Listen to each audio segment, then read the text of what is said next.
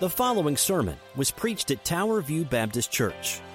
We are a gospel-centered, relationship-driven church that exists to know, grow in, share, and serve Jesus Christ. We do all this for the glory of God. For more about us, please check out our website at www.towerviewkc.com.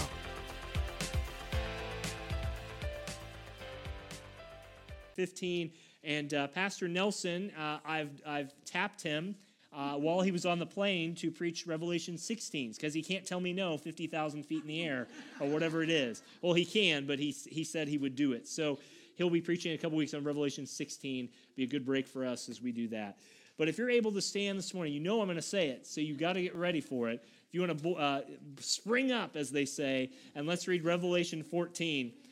I know it is a lengthy passage. If you are unable to stand during that time, you feel free to sit. There's nothing unholy about sitting. If you need to, there's no shame or anything that way. This is the Word of God. I want to read it in whole, and I think it's always good. And to be honest with you, I've vacillated with this in my own ministry. It's good to start a sermon, I think, with just reading the Word. You used to always do the intro first, and there's nothing wrong with that, but it just sets the scene. So here we are, Revelation 14. Your title may say the Lamb and the 144,000, whatever it is. We'll pick it up in verse 1. Hear the word of God. This is the ESV. It says, Then I looked, John looked, and behold, on Mount Zion stood the Lamb, and with him 144,000 who had his name and his father's name written on their foreheads. And I heard a voice from heaven like the roar of many waters and like the sound of loud thunder. The voice I heard was loud like the sound of harpists playing on their harps. And they, verse 3, were singing a new song before the throne, and before the four living creatures, and before the elders. No one could learn the song except the 144 who had been redeemed from the earth. It was these who had not defiled themselves with women, for they are virgins. It is those who follow the Lamb wherever he goes. If you're an underliner, that's a great passage to underline. These have been redeemed from mankind as firstfruits from God and the Lamb, and in their mouth no lie was found, for they are blameless. Then verse 6, I saw another angel flying directly overhead with an eternal gospel to proclaim to those who dwell on the earth, to every nation, tribe, language, and people. And he said with a loud voice, Fear God and give glory, because the hour as judgment has come, and worship him who made heaven and earth, the sea, and the springs of water. And another angel, verse 8, a second followed him, saying, Fallen, fallen is Babylon the Great, she who made the nations drink the wine of passion of her sexual immorality. And verse 9, another angel, a third, followed them, saying with a loud voice, If anyone worships the beast in his image and receives the mark on his forehead or on his hand, he will also drink the wine of God's wrath. And it will be poured full strength into the cup of his anger. And he will be tormented with fire and sulfur in the presence of holy angels and in the presence of the Lamb. And the smoke of their torment goes up forever and ever, and they have no rest day or night. For these worshipers of the beast in the image, and whoever receives the mark of his name. Here, verse 12 is a call for an endurance of the saints, those who keep the commandments of God and faith in Jesus. And John said, I heard a voice from heaven saying, Write this, Blessed are the dead who die in the Lord from now on. Blessed indeed, says the Spirit, that they may rest from their labors, for their deeds follow them. Then verse 14, notice the two reapings going on here. Then I looked, and behold, a white cloud, and seated on a cloud was one like a son of man, with a golden crown on his head and a sharp sickle in his hand. And another angel came out of the temple, calling with a loud voice to him who sat on the cloud, Put in your sickle, and reap, for the hour to reap has come. For the harvest of the earth is fully ripe. So he sat on the cloud, he swung his sickle across the earth, and the earth was reaped. Almost there, verse 17. Then another angel came out of the temple in heaven, and he too had a sharp sickle. And another angel came out from the altar. And the angel who had authority over the fire called with a loud voice to the one who had the sharp sickle, Put in your sickle, and gather the clusters from the vine of the earth, for its grapes are ripe. So the angel swung his sickle across the earth and gathered the grape harvest of the earth, and threw it into the great winepress of the wrath of God. And the winepress was trodden outside the city, and the blood flowed from the winepress as high as a horse's bridle, about 1,600 stadia, or you can see there in your translation, about 184 miles. A heavy passage, isn't it? Welcome to Revelation. This is where it's at. God wins, amen? That's what you need to know, but this is things we should praise God for. We will break it down, we will get through it, and we will hopefully understand it better by God's grace. Again, whether you're a pre-trib, a mid-trib, or a post-trib, it doesn't matter. We're on the same team. God wins. This is where it's at. We're all experiencing this at some point, depending on which side of that we are. Let's go before the Lord. Let's pray, and let's ask him to bless our time. Father, a lengthier passage than we're used to going through. Would you give us wisdom and clarity? Father, we don't have every time to dot every I or cross every T, as it is said, but what we do, may it be glorifying to you. These are tough words, but Father, for us who are Christians, these are also, in some sense, celebratory words, because it's the once and for all judgment that's to come, and this last picture before the next cycle that will start with the bowls of wrath. So, Father, would you be lifted high? Would you be glorified? And even through the tough things that are in this passage, may we see a glimpse of you, our Savior, and the salvation we have in Christ. Father, there are many needs in this congregation today, from health to finances to relationships to just our relationship with you, perhaps. Father, as we see you high and lifted up, may we be at rest and at peace as we do these things. We pray this all in Jesus' name, and God's people said, amen. You may be seated. Well, many years ago, Dr. Robert Trautwein, probably not a name you know well, Dr. Robert Trautwein of William Jewell College was called in the 1998 NFL Draft to decide between these two young bucks at the time. One of them on the right you will probably know as Peyton Manning. The other on the left is a long-forgotten name, unless you're a football guy or gal, named Ryan Leaf. And Dr. Trautwein had developed a profile called the TAP, the Trautwein Athletic Profile. And he was a consult for many NFL teams based out of Liberty, Missouri. And in between classes, with 1 minute on the clock left to go, the number one pick in the 1998 NFL Draft, Jim Irsay called Dr. Trautwein and said, "Who do you got, Trautwein, Manning or Leaf?"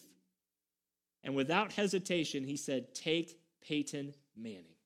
And if you're a football fan, you know how that turned out. He was our enemy for times, but you can't knock the guy. His commercials are better than his play at times. But nevertheless, the pick was made correctly. Ryan Leaf had some flares of good football here and there, but really he just fuddled out and unfortunately made some very terrible life decisions. But Dr. Trautwein would often tell that story, and he would say it was not that they weren't the best. It was who was almost best and who was the best. And my profile allowed me to make that decision. Friends, here we are in a transition very much the same. In chapter 13, we saw the beast, and we saw the land beast and the sea beast and all these people, and he called us to have discernment. And now in chapter 14, we have another picture which seems to be hard even when God brings it to bear, and we have to make a decision which one is right. And the answer is chapter 14, the Lamb. And just like Dr. Trautwein had to make a call about who we're going to follow, so too we with discernment have to make a call who we will follow. And if you're a Christian, that call has come to you. You are one who follows the Lamb. And I want you to know discernment comes a long way, because Romans 13:11 tells us that salvation is nearer now than when we first believed.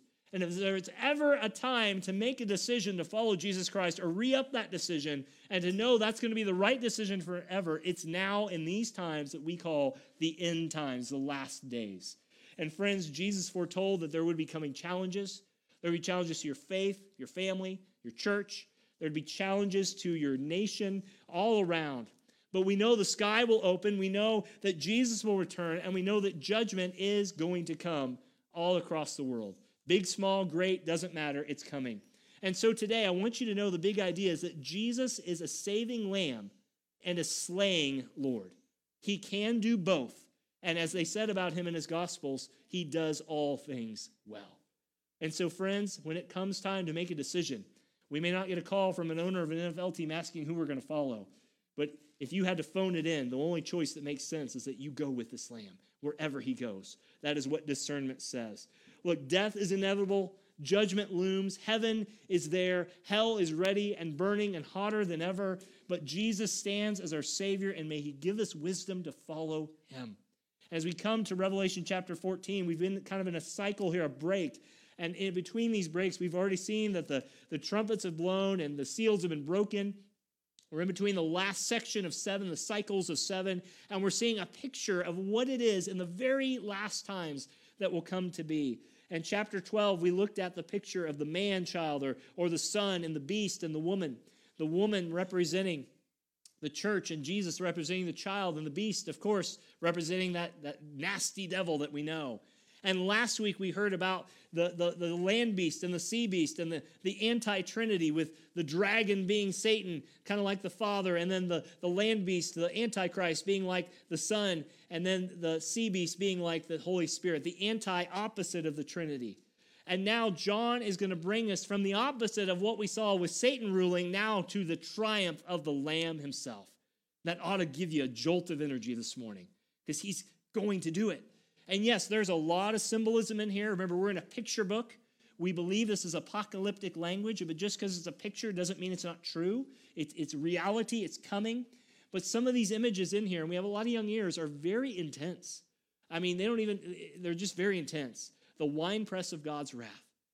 But I want you to know it is a saving lamb who gives us opportunity to come to him. But he also will wield that sword, won't he, as the slaying Lord, because he said he will come to set all things right. So this morning, I want you to see these three truths that we're going to be looking at as we see these pictures of what is to come. And the first truth I want you to see is that the Lamb assures his sealed servants. The Lamb assures his sealed servants. And you can see the headings are broken down this way too if you want to look at them. Verse 1, I looked. Verse 6, I saw. And then verse 14, I looked. It's very easy to break this down. And I'll confess to you that most pastors I asked or ones I looked up preached this in 3 messages. We're going to do it in 1. Amen? You may be here until the next potluck, but you're going to be okay. And hope you brought some food. No, we'll get there. But I want you to notice John says there that he assures his sealed servants. Then I looked, and behold, Mount Zion stood the Lamb, and with him the 144,000. These are sealed people. They are sealed people. That is that first subpoint. They're sealed people. And these 144,000, I want to remind you, there's great debate on who these are. But some say there are 144,000 Jewish evangelists. It's a very common thing. I argued back in Revelation 7, I think this is symbolic of all the church of all the time. But however you take it, the point is that God has sealed up his people. And where has he put them? He's put them in Mount Zion. 155 times in the Old Testament, Mount Zion is used as a reference to God's eternal home. And friends, I want you to know that is where you will be if you know Jesus Christ. There's no mistaking where you are if you're a Christian. You're not in La La Land or Netherlands. You are with Christ. And he said, I look and behold, Mount Zion stood the who? The Lamb. And that Lamb is representative, of course, of who? Of Jesus Christ. And he is sealing up. Notice what he does here. He takes these 144,000 who had the name of his Father written on their forehead. What about the Son and everything else? No, it's the name of the Father. This is distinguishing them from the beast who had it on the forehead or on the hand. And so what he's saying here is these are the redeemed. These are the church people. These are not the church people who are saved, not just church goers, but church people who are saved. These are Christians. These are regenerate people. And their name was written on their foreheads. So what John is seeing here is an antithesis to everything that was happening in chapter 13. The beast had it on the forehead and the arm. Well, guess what? God's people have it on the forehead. But notice that it said the Father did this. Picture of the Trinity. Once again, the Father called you before salvation. The Son sought you and bought you and redeemed you. And do you know what the Spirit did, Ephesians 4:30? He sealed you up and he set you apart. And no one, as Jeff read from John 10, can snatch you out of his hand. I don't like the phrase, but you've heard the phrase, once saved, always saved. There's truth there. The better phrase, I think, is once preserving, always preserved. If you're really saved, it's going to continue. You will walk until the end by God's grace. But I want you to know, because you're sealed up, you don't need to impress anyone anymore. You don't need to try to prove yourself anymore. If you are justified by faith, as Abraham was, he believed and it was credited to him as righteousness, and you're sealed by the Spirit, you have nothing to prove in this world. Doesn't mean you shouldn't try hard. Doesn't mean you shouldn't give your best. Doesn't mean you shouldn't try to make your best self, so to speak, with all the biblical principles we know. But you don't have to prove to God that you are holy and righteous. You're only holy and righteous because Christ is holy and righteous, and he's within you. So these are a sealed people. These are a sealed up people. And as you go, that is great assurance for you. Some of you who doubt salvation, even in the book of Revelation, Satan, the false beast, and the false prophet can do nothing to touch you. He can tempt you. He can throw all hell at you. But come hell or high water, the gates of hell will never prevail against the church and its people. You have nothing to prove. It's a sealed people. Second thing I want you to see, they are a singing people. In the midst of all this, they are a singing people. Verse 2, he says, and I heard a voice from heaven like a roar of many waters, like the sound of thunder. The voice I heard was like a sound of harpists playing on their harps. First thing you notice here, there's a distinction. Revelation 7 describes the sealings of the tribes of Israel. Here, this appears to be the redeemed of all the ages.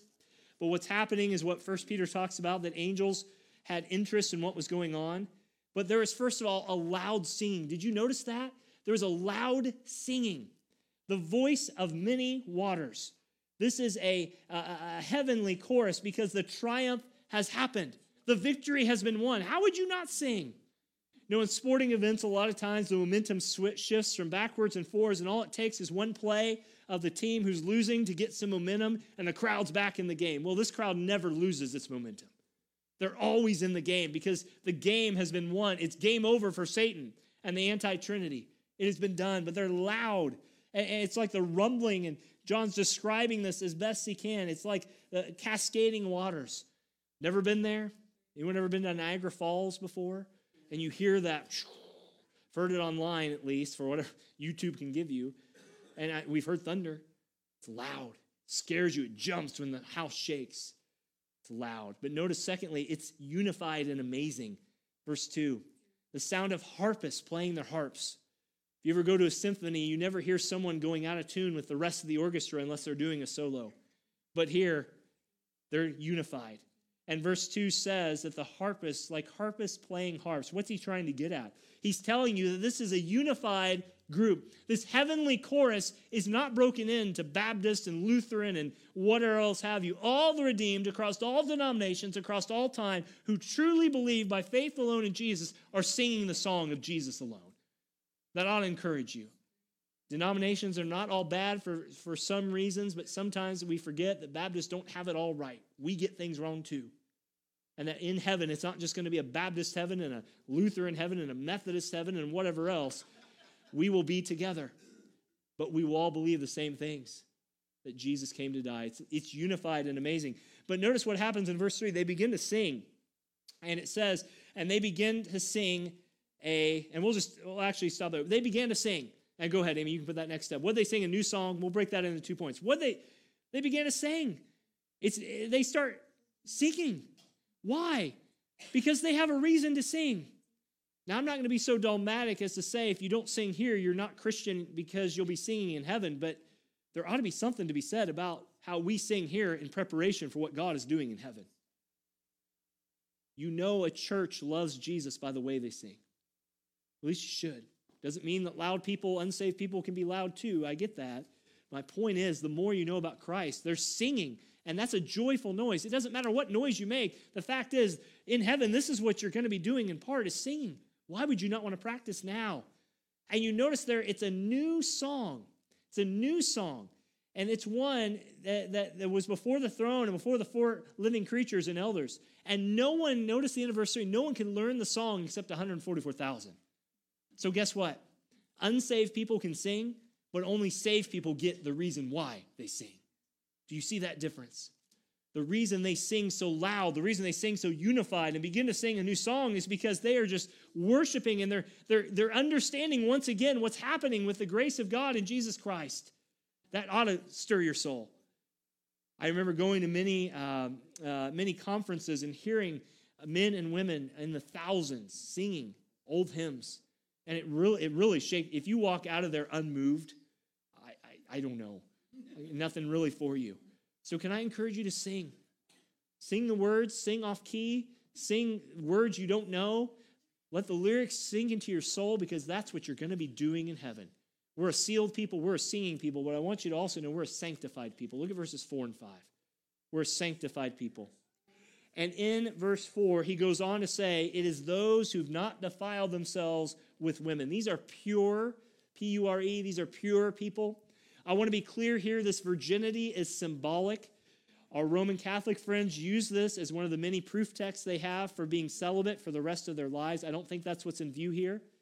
Just as the Old Testament called Israel, Israel sometimes was called a prostitute because they prostituted themselves out, so too the bride of Christ in the New Testament sometimes is referred to as being sexually immoral. We're not saying these are physical people, but these people are pure because they themselves have sought after the one who is holy.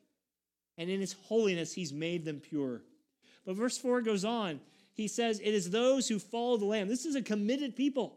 This is not only a pure people, this is a committed people. Those are those who follow the Lamb wherever he goes. That sounds like an old kid song, doesn't it? And Mary followed him wherever he went or something like that.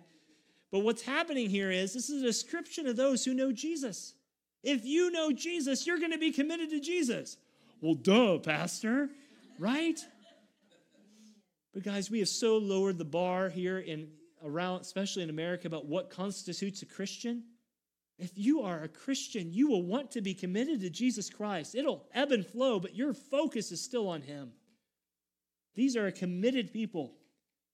If you don't desire to follow Jesus, I greatly doubt that you really know Jesus. If you are truly in Christ, you'll want to follow him wherever he goes. Sometimes it's harder than you want to be in a place you want to be. Sometimes that's a different situation, whatever it is, but you follow him wherever he goes. And notice verse 5. They're not only pure and committed, they're honest people. They're honest. There was no lying in their lips. Or some translations, there is no guile in their lips. These who follow the Lamb wherever he goes, they have been redeemed from mankind as first fruits, and in their mouth no lie was found. What's that saying? It means they desire truth. They want truth. They do what Jesus said in John 17 when he prayed to the Father, thy word is truth. How do you know a Christian? They seek to live a pure life, not sinless. They're committed to Christ, and they desire truth. They're honest with their lips. They're not a Jacob lying to a Laban, and they're not a Jacob scheming an Esau. They're truthful in what they say. And would you pray that for us as pastors, that we don't tickle your ears with what you want to hear, instead of give you what God says we need to hear. Finally, they're honest, but they're also blameless. Notice the end of verse 5. We're assured and sealed and singing and sanctified. Why? Because no lie was found, for they are blameless. In other words, they are faultless before God's throne because they are positionally right with Jesus. They are in cahoots with Jesus, and because they're in cahoots with Jesus, there's no sin within them. That's good news. This is why, if you're on your deathbed, I'm not going to pray a last rites prayer for you. I'm going to pray that your soul gets saved. This is why, if you've fallen into sin and it proves that you do not know Jesus over a period of time and you've walked away from there and there's no remorse in your life, we're not going to tell you just to go walk an aisle. We're going to tell you to turn and repent to Christ.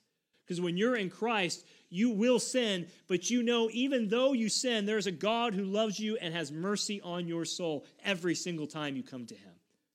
Why do you sing? Because you're sealed. Why do you sing? Because you're sanctified. Why are you sealed? Because Christ did it all, and that's it. You see why they sang a new song, don't you?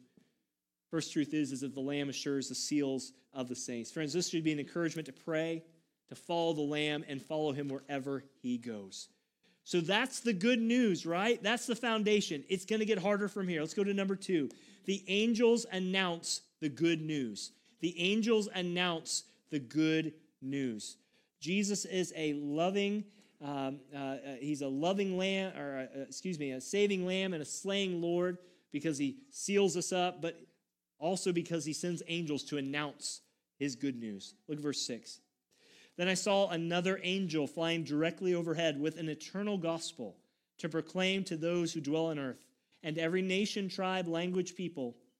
And he said with a loud voice, verse 7, fear God and give him glory, because the hour has come for judgment, and worship him who made heaven and earth, the sea, and the springs of water. What's happening here in verses 6 through 13, you're going to have 3 different angels bring 3 different messages. And they're all coming from Mount Zion. These are not the false angels that look like angels, but are of Satan. These are actual angels coming from the hand of God. And the first one brings an eternal gospel. and he announces a gospel to all the earth. So you say, Pastor, when is this happening? I would argue this gospel is for all time. The angel has been bringing the message and sharing this. The message has not changed since the beginning of time. If you are more of a pre-trib person, this would be after the two witnesses have died and about midway through the tribulation. No matter how you take this, the point is that he's urging people to do two things: fear and honor. Can you fear God? You know, people used to say, growing up, at least I remember I was on the edge of these generations, that he's a good and godly man, or he fears God. You used to hear that a lot. You don't hear a lot of people describe other people that way anymore, do you? That he fears God. You might say, yeah, they're a good person, they're nice, they're quaint, they have good manners. But you don't hear people who fear and honor God. How do you come to know Jesus? You fear for your soul. It is a fearful thing, Hebrews says, to fall in the hands of the living God. You fear for your soul because you know that you don't worry about what they can do to your body. You fear, as Jesus said, the one who can cast your soul into hell. That's what you fear. And how do you show that you know and understand what that means? You honor him with your life. You give him every corner of your life, your sin, your commitment, everything about you. This is a call for people to come to Christ. But I want you to know, as the world gets darker, the gospel shines brighter. As the world gets darker, the gospel shines brighter. There are many, many people, as you look around, who say it is getting worse. And friends, it is. I mean, Paul told Timothy that this world will go from bad to worse, 1 Timothy 4. And then he lists like 15 different things that'll happen. You can go read about that after church. But I want you to know this angel proclaims a message as it gets darker, the gospel is shining brighter. That ought to encourage your soul in these days. Even if you don't see it, God is working. Remember Elijah and the 7,000 who were saved from following after Baal? There's always a remnant, and God shows it here, and he says it as he calls them back to the maker of heaven and earth. I want to remind you, no one is without excuse. We talked about this. I think Ashley brought this up, Romans 1. There's no one without excuse in this world. Everyone has enough information to make a decision whether to follow God or not. Creation testifies to him. Psalm 19, the heavens proclaim the glories of God, and they are the work of his hands, or his handiwork. That's it. That's the first angel, brings an eternal gospel. Second angel brings the fallen city announcement, the fallen city, verse 8. He says, another angel, a second, followed, saying, Fallen, fallen is Babylon the Great, she who made the nations drink the wine of the passion of her sexual immorality. What is this talking about? Babylon is much like Egypt in the Old Testament in that Egypt was always looked upon as the place you don't go back to. But where did Israel always want to go back to? Man, they had better double-stacked burgers like McDonald's, a double Whopper or something in Egypt. Egypt always represents the old life, the dead life. And so Babylon is, in New Testament terms, and especially Revelation, that life that is no longer needed. And he says, fallen is Babylon the Great. What's he referring to? This is actually Isaiah 21 and 22 in prophecy. This announcement signifies that Babylon's defeat, the enemy of Satan and his people, the city of Satan, everyone who follows Satan and described here symbolically as a city, has been defeated. So every satanic stronghold, to use a Pentecostal term, and everything that comes forth has been defeated. But guess what? He still wants you as the consolation prize. Just like an animal that's about to die, knows it's going to die, but if it can get one more claw in you or one more something in you, it's going to do everything it can to take you down with it. And that is Satan's goal. He knows that they are fallen. He knows that he's read the book, as we often say. He knows that he's going to die, but he wants to take everything and everybody with him as much as he is. Parents, this is why we often pray for our kids' salvation and souls. Grandparents, this is why you pray for your grandkids or maybe your grown kids' salvation and souls. It is a spiritual battle.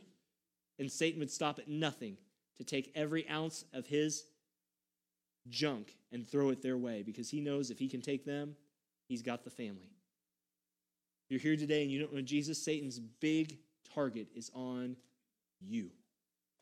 He wants you. He desires you. And he's going to make it look like it's not so bad, but once you get in it, it's as worse could be. I'm not telling you to be scared of the boogeyman who jumps out of every corner. but I do want you to know that it's real. But it is fallen. Christ has defeated Satan, but he will stop at nothing to take all those with him. Notice the last announcement. There's an eternal gospel of fallen city, verses 9 to 11. We're going to camp out here for a few minutes. The eternal fire. Amy, if you just want to put all those up, that'd be great, just for those taking notes. There is a disastrous way. Look at verse 9. Verse 9 says, there's a disastrous way. Another angel, a third, followed him, and saying with a loud voice, if anyone worships the beast and its image and receives a mark on his forehead or on the hand, and we can stop right there. The disastrous way is following after Satan and the terrible things that he's bringing, the false trinity of chapter 13. The disastrous way is following anything other than the risen Jesus Christ. Choosing the false trinity over the true trinity leads to judgment on the day of judgment, is another way to put that. If you follow after him, it will be a disastrous way. But look at verse 10.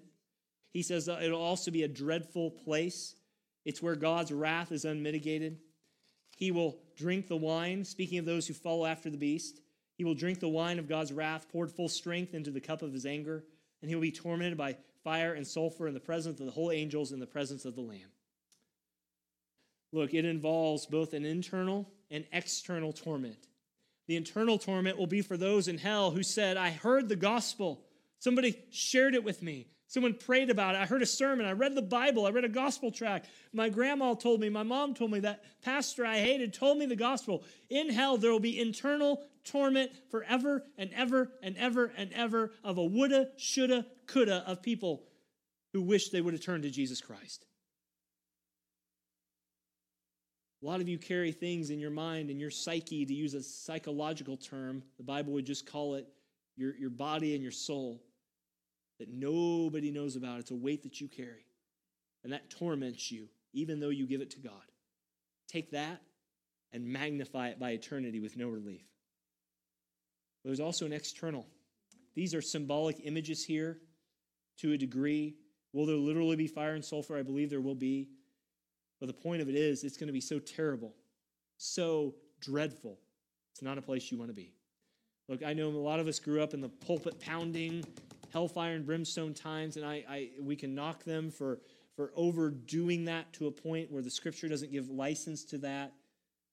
But if there's anything we've done, we've air-conditioned hell more than we've promoted how hot and fiery it really is. Because there is going to be an external torment and an internal torment. And notice verse 11, it's everlasting. It doesn't stop. And the smoke of their torment rose up forever and ever, and they have no rest day or night, these worshipers of the beast and its image. And friends, that's what it says. It never stops. It's no relief, no escape. If you have a bulletin, I've listed some things we put out on our Theology Tuesday. I won't go over these, but I want you to know as Christians, we believe that hell is real because the Bible says it's real. We take the Bible as the inspired word of God. And if we don't believe in hell, that says more about our understanding of God than it says about what God has said about hell. If we don't take it seriously, we don't understand our sin seriously. But I want you to know that, and I've listed some things there, I'll just read them verbatim without explanation. Hell is eternal rebellion. There is no repentance. In hell, Satan is not going to be partying it up. He doesn't get a kingdom. Hell is God's justice. There's deserved punishment. In hell, it's lonely, painful, and not social. Can't tell you how many people over the years in Westport, in the bar section, when we evangelized, said, I'll just go to hell and party it up with Satan and my friends down there. I got friends in low places. I heard that song quoted to me more times than you know on the streets of Westport. But in hell, there's no universal salvation. Sorry, Jehovah's Witnesses. Sorry, Mormons. Sorry, Islam. Sorry, Seventh-day Adventists. When you cross over, there is no return. It's permanent. But God tells us if we seek him, we will find forgiveness. Amen?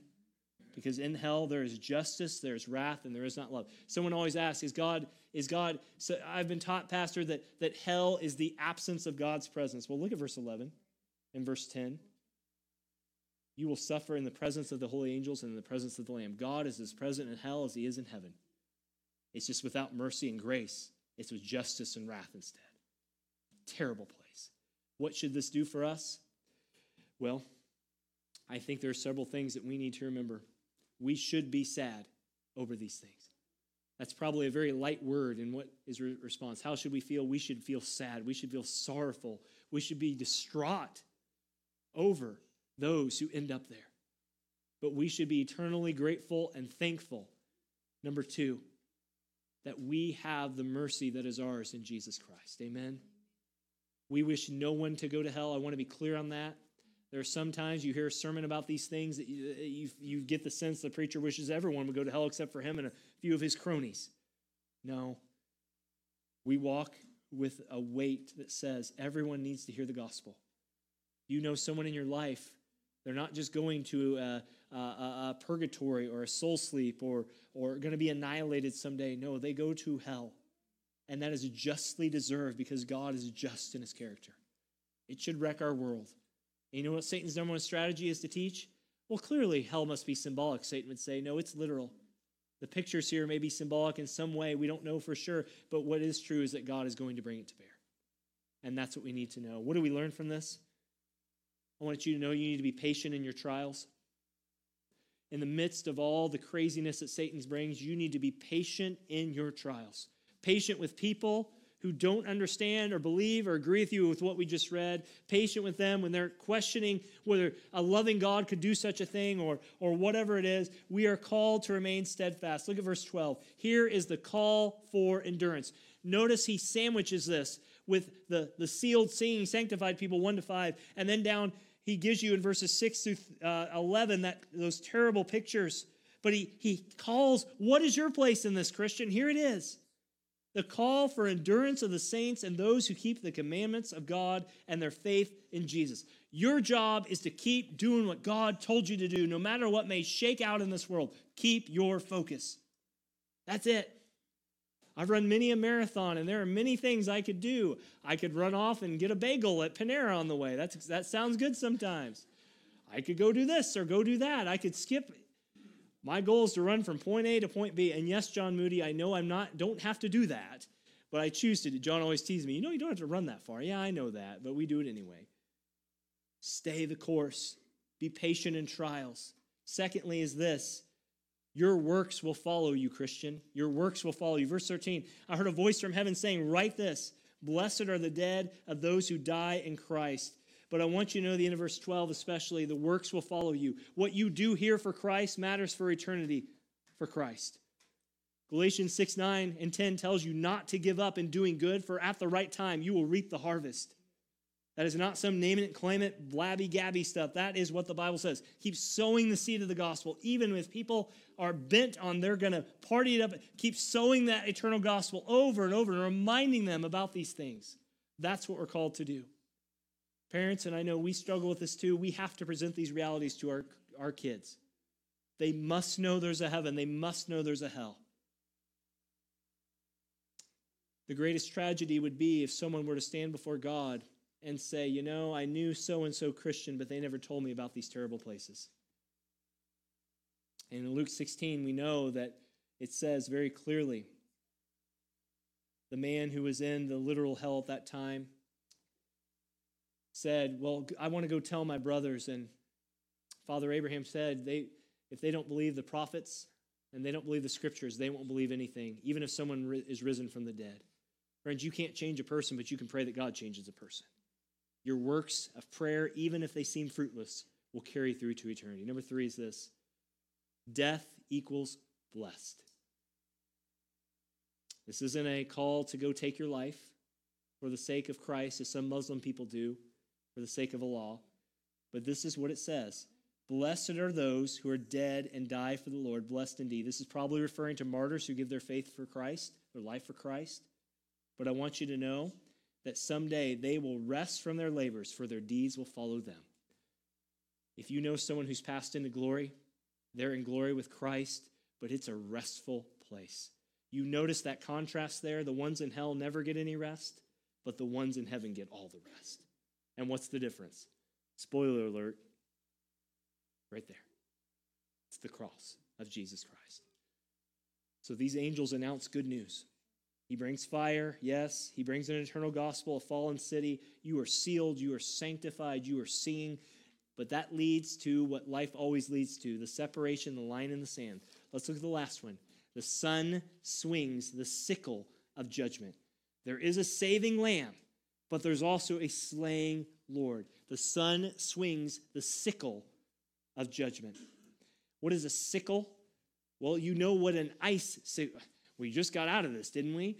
Lest we forget that 3 weeks ago was negative 40 degrees here, or whatever it was. Icicles, you know, those big things that form, and that if they fall on you the wrong way, and people have died that way, a sickle was, of course, just an instrument they used to reap down things.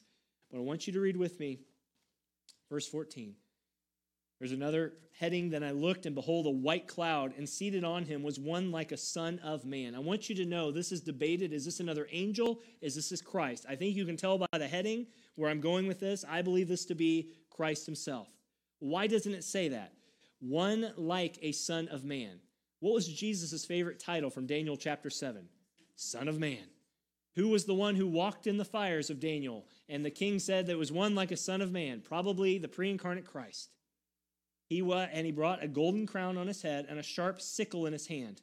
And another angel came out of the temple, calling with a loud voice to him, and sat on the cloud. Put in your sickle and reap, for the hour to reap has come, for the harvest is fully ripe. So he who sat on the cloud swung his sickle across the earth, and the earth was reaped.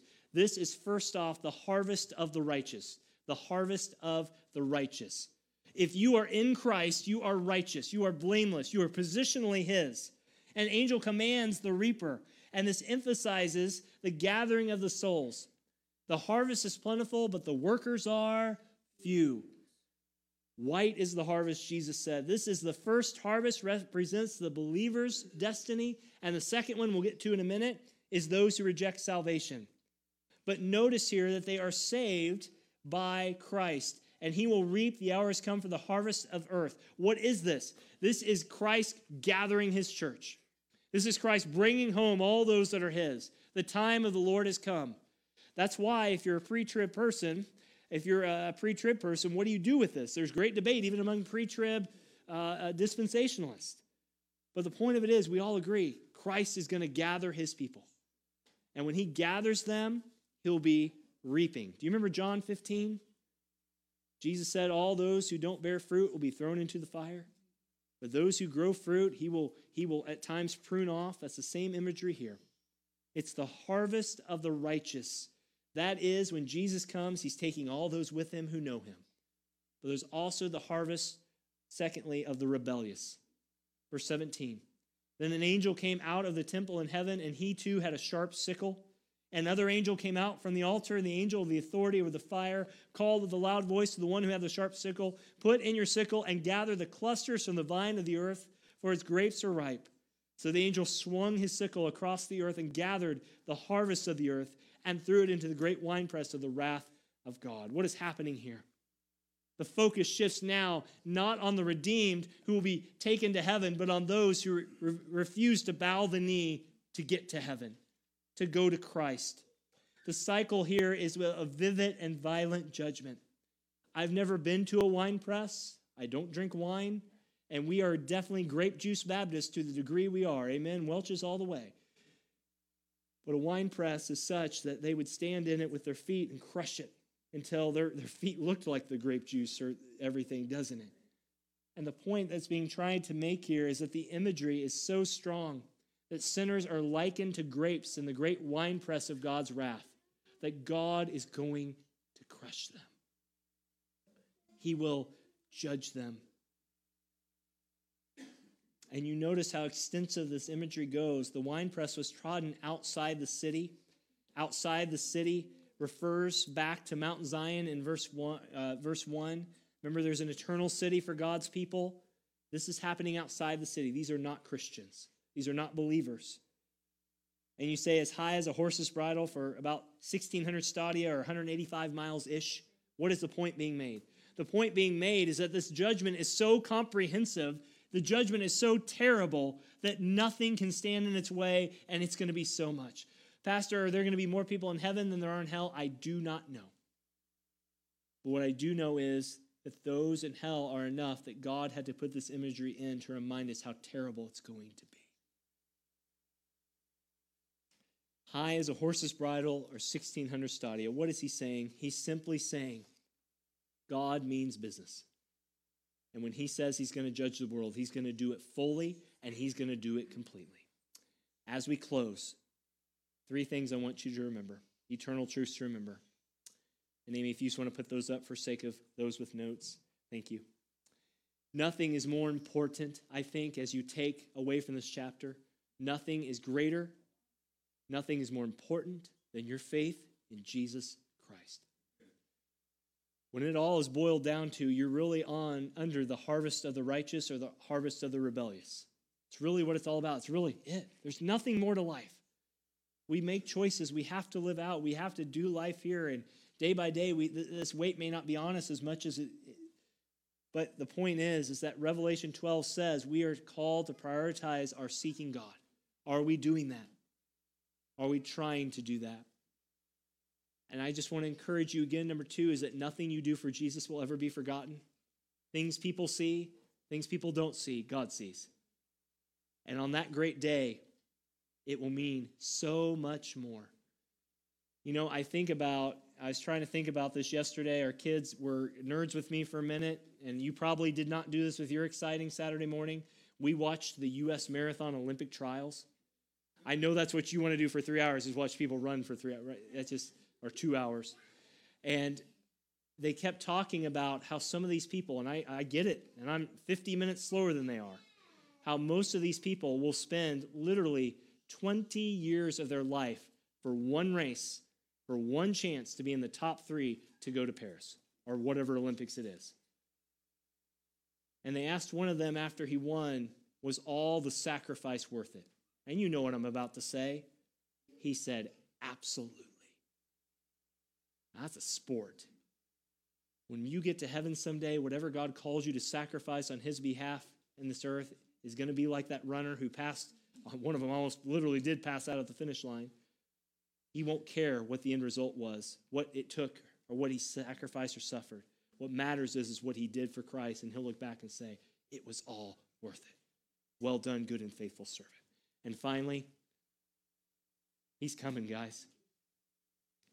There are 2 certainties in this life: death, taxes, maybe a third. Jesus is coming again. Amen. That's what you need to know. We just submitted our stuff to our tax person yesterday, and that's one of the greatest earthly weights that can be lifted. Amen. Until you see how much you owe or get back. But nevertheless, God is good, and I want you to know that. Look, no matter if you take this dispensationally or you take this idealistically, the point of the matter is Jesus is a saving lamb. He is a slaying Lord. He will fulfill his word. Let's go before the Lord as we pray and close out today. Father,